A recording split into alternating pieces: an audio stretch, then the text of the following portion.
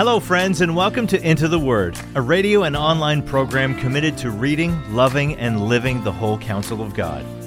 Lord willing, our intention is to go verse by verse and chapter by chapter through the entire Bible. Here to continue that journey is our Bible teacher at Into the Word, Pastor Paul Carter. Your word is a lamp unto my feet. If you have your Bible with you, I'd love for you to open it now to Exodus chapter 25. Once again, it may be helpful for us to zoom out before we zoom in. Sometimes the trees make more sense after seeing the forest as a whole, and I think that will be the case again here. I've mentioned several times that the book of Exodus has essentially two sections. The first section tells the story of redemption. That runs basically from chapter 1 through to the end of chapter 19. Then the second section explains in detail how these saved people ought to live with and for the Lord. It's the same basic structure that we see in several New Testament epistles. In Paul's letter to the Ephesians, for example, there are 3 chapters talking about what God has done to secure our salvation, and then there are 3 more chapters explaining in detail how we ought to live and conduct ourselves as saved people. Same idea here. In chapter 25, we are 6 chapters deep into that second section.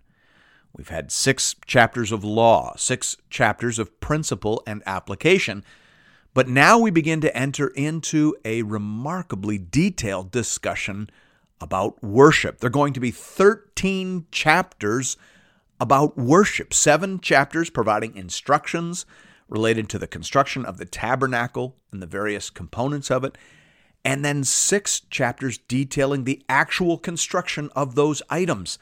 That's a huge block of content. It'll be broken up by a 3-chapter-long discussion of Israel's idolatry and God's response. We'll get to that. But for now, I just want you to see that ratio. I want you to see the size and shape of this section of the forest. 13 of the next 16 chapters are going to be talking about worship. Douglas Stewart hits the nail on the head. He understands exactly what we're supposed to be seeing here. He says, worship is the first, most basic response of a true believer to the true God, closed quote. I think that is exactly and obviously right. The overwhelming impression on the reader over the next 16 chapters will be the sense that worship matters. In fact, if you're a note taker, that would be a very appropriate title for this entire section. Hear now the word of the Lord, beginning at verse 1. The Lord said to Moses, "Speak to the people of Israel, that they take from me a contribution.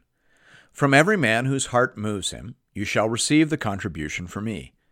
And this is the contribution that you shall receive from them: gold, silver, and bronze, blue and purple and scarlet yarns, and fine twined linen, goat's hair, tanned ram skins, goat skins, acacia wood, oil for the lamps, spices for the anointing oil, and for the fragrant incense, onyx stones, and stones for setting, for the ephod, and for the breastpiece. And let them make me a sanctuary, that I may dwell in their midst. Exactly as I show you concerning the pattern of the tabernacle and all of its furniture, so you shall make it." At the end of chapter 24, we're told that Moses went back up the mountain, and he was there for a total of 40 days and 40 nights. Here, we're being told that during that time, God was giving Moses a series of instructions related to the construction of the tabernacle.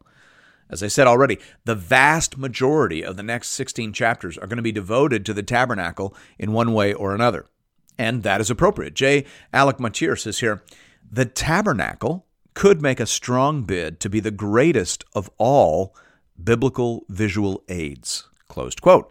I think that's a very useful way of thinking about the tabernacle. It was never intended to be thought of as a house for God. Rather, it was intended to symbolize God's presence among the people. The main point being made here is that God intends to dwell among us. At the end of Genesis 3, there is, of course, a huge gap between God and people. But the tabernacle suggests that God is not content with this gap. He is making a way. He is establishing contact.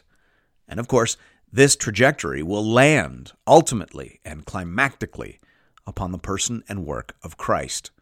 In John 1:14, the Bible says, "And the Word became flesh and dwelt among us, and we have seen his glory, glory as of the only Son from the Father, full of grace and truth." The Greek word translated as dwelt there is eskenosen, and it literally means tabernacled or tented. Jesus is God dwelling with his people. That was the miracle of the incarnation, and that is the ultimate glory of the consummated kingdom. In Revelation 21, the Bible says, "Then I saw a new heaven and a new earth, for the first heaven and the first earth had passed away, and the sea was no more. And I saw the holy city, New Jerusalem, coming down out of heaven from God, prepared as a bride adorned for her husband.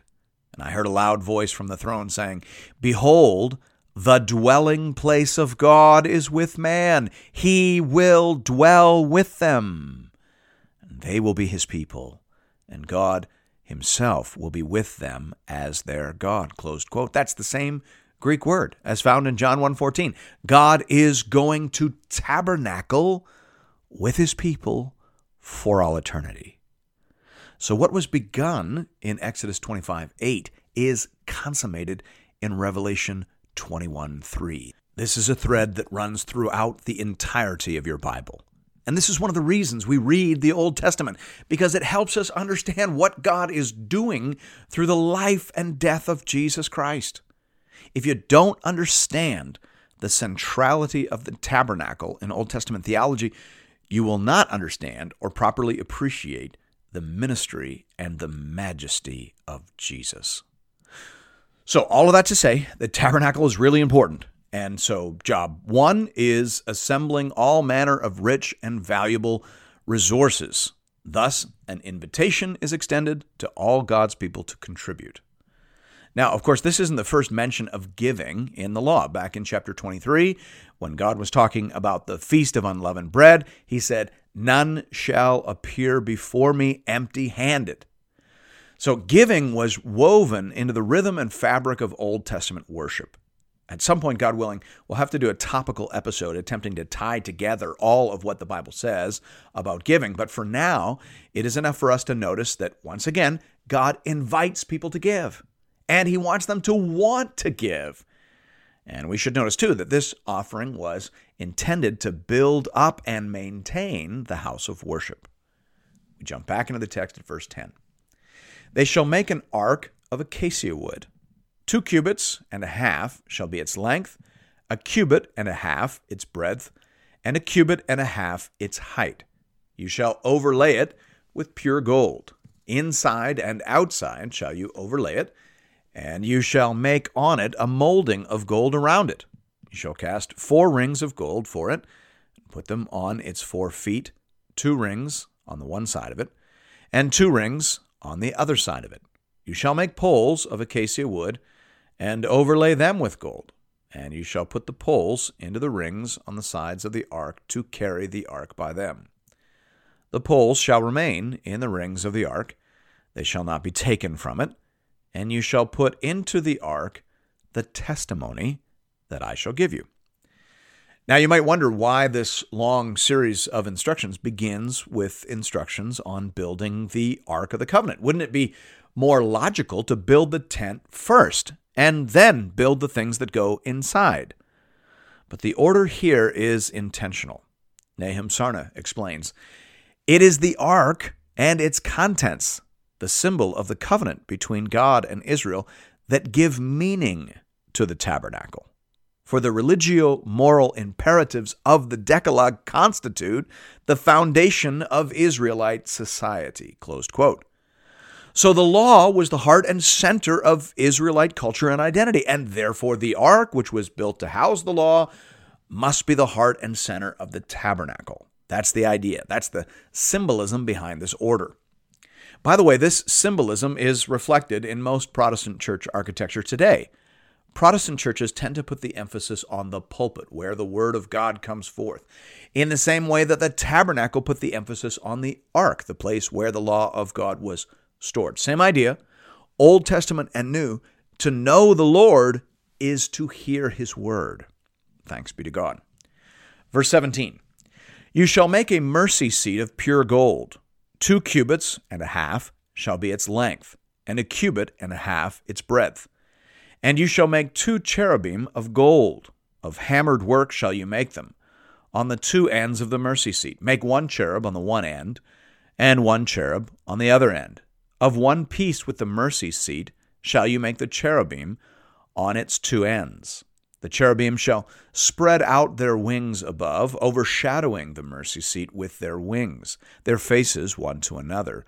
Toward the mercy seat shall the faces of the cherubim be. And you shall put the mercy seat on the top of the ark, and in the ark you shall put the testimony that I shall give you. There I will meet with you, and from above the mercy seat, from between the 2 cherubim that are on the ark of the testimony, I will speak with you about all that I will give you in commandment for the people of Israel. Now, there is some disagreement among scholars as to how best to translate the Hebrew word used in verse 17, translated by the ESV there as mercy seat. The object is called in Hebrew kaporet, and literally means to cover. It is literally the lid for the chest, that is the Ark of the Covenant. While it may be appropriate to import themes of atonement here, the emphasis in this passage is actually on communication. What the text says is that God will meet with Moses here. The you in verse 22 is singular. So God's going to meet with Moses and speak to him from above the lid or cover of the ark between the 2 cherubim. Now later it would be the high priest who would meet with God and possibly hear from God in this location. The original symbolism, then, would seem to be that the voice of God comes from the law and through his appointed messengers. The cherubim were heavenly messengers. They carried the voice and will of God from heaven to the realm of men. So, whatever later symbolism was added, the main idea here seems to be a promise of communication and revelation. Thanks be to God. Verse 23. You shall make a table of acacia wood. 2 cubits shall be its length, a cubit its breadth, and a cubit and a half its height. You shall overlay it with pure gold, and make a molding of gold around it. And you shall make a rim around it, a handbreadth wide, and a molding of gold around the rim. And you shall make for it 4 rings of gold, and fasten the rings to the 4 corners at its 4 legs. Close to the frame the rings shall lie, as holders for the poles to carry the table. You shall make the poles of acacia wood, and overlay them with gold. And the table shall be carried with these. And you shall make its plates and dishes for incense, and its flagons and bowls with which to pour drink offerings. You shall make them of pure gold. And you shall set the bread of the presence on the table before me regularly. The table described here was located on the north side of the holy place in the tabernacle. The tabernacle had 3 zones. We talked about how Mount Sinai itself had 3 zones, and we see that in the tabernacle design as well. These are, in descending order of holiness, the Holy of Holies, the holy place, and the court. This table was located in Zone 2, the holy place. The main function of the table was to accommodate the bread of the presence. Further instructions about this bread can be found in Leviticus 24, 5 through 9. We jump back into the text at verse 31. You shall make a lampstand of pure gold. The lampstand shall be made of hammered work. Its base, its stem, its cups, its calyxes, and its flowers shall be of one piece with it. And there shall be 6 branches going out of its sides, 3 branches of the lampstand out of one side of it, and 3 branches of the lampstand out of the other side of it. 3 cups made like almond blossoms, each with calyx and flower on one branch, and 3 cups made like almond blossoms, each with calyx and flower on the other branch. So for the 6 branches going out of the lampstand.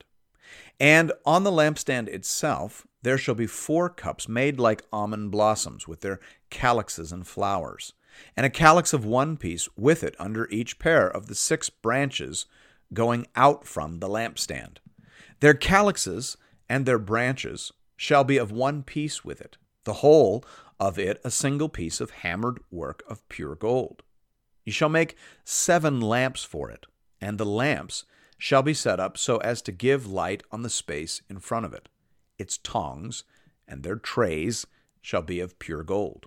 It shall be made with all these utensils out of a talent of pure gold. And see that you make them after the pattern for them, which is being shown you on the mountain. The lampstand was on the south side of Zone 2, the holy place. So we have the Ark of the Covenant in Zone 1, the Holy of Holies.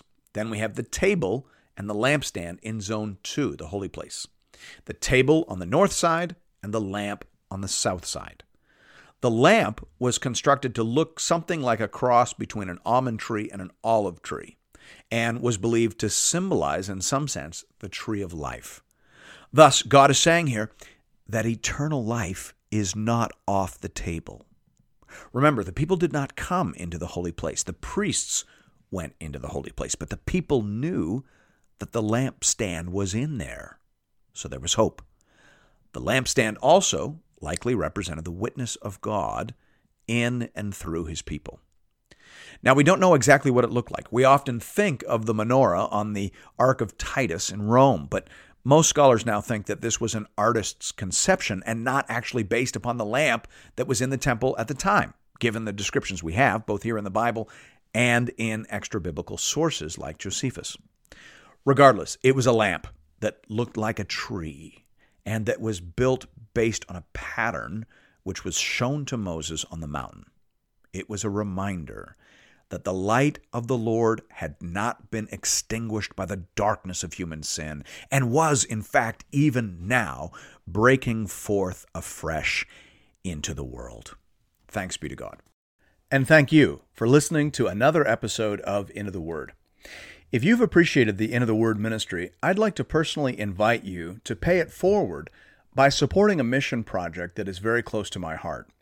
The Letha Daycare Outreach Project is a church-based educational program designed to teach literacy, support low-income families, and share the gospel of Jesus Christ with boys and girls in rural South Africa. I've seen this project with my own eyes. I have shaken the hands of parents whose families have been helped. I have heard the songs and Bible verses out of the mouths of some of these dear children as they have been taught and helped to put their trust in the Lord. And nothing would be more gratifying to me than for you to show your appreciation for Into the Word by investing in these little ones. You can do that in one of 2 ways. You can give through the Into the Word app or by visiting the Into the Word website at intotheword.ca. Just click on the Give tab and you'll find giving options for both Canadian and American listeners. This is a registered project with ABWE Canada and ABWE USA. So tax receipts are available to all eligible donors. Just identify where you're listening from and click on the Fund button and select Letha Daycare Outreach. Thank you for considering this method of showing your support for the Into the Word program. And may God alone be glorified. Your word is a lamp unto my feet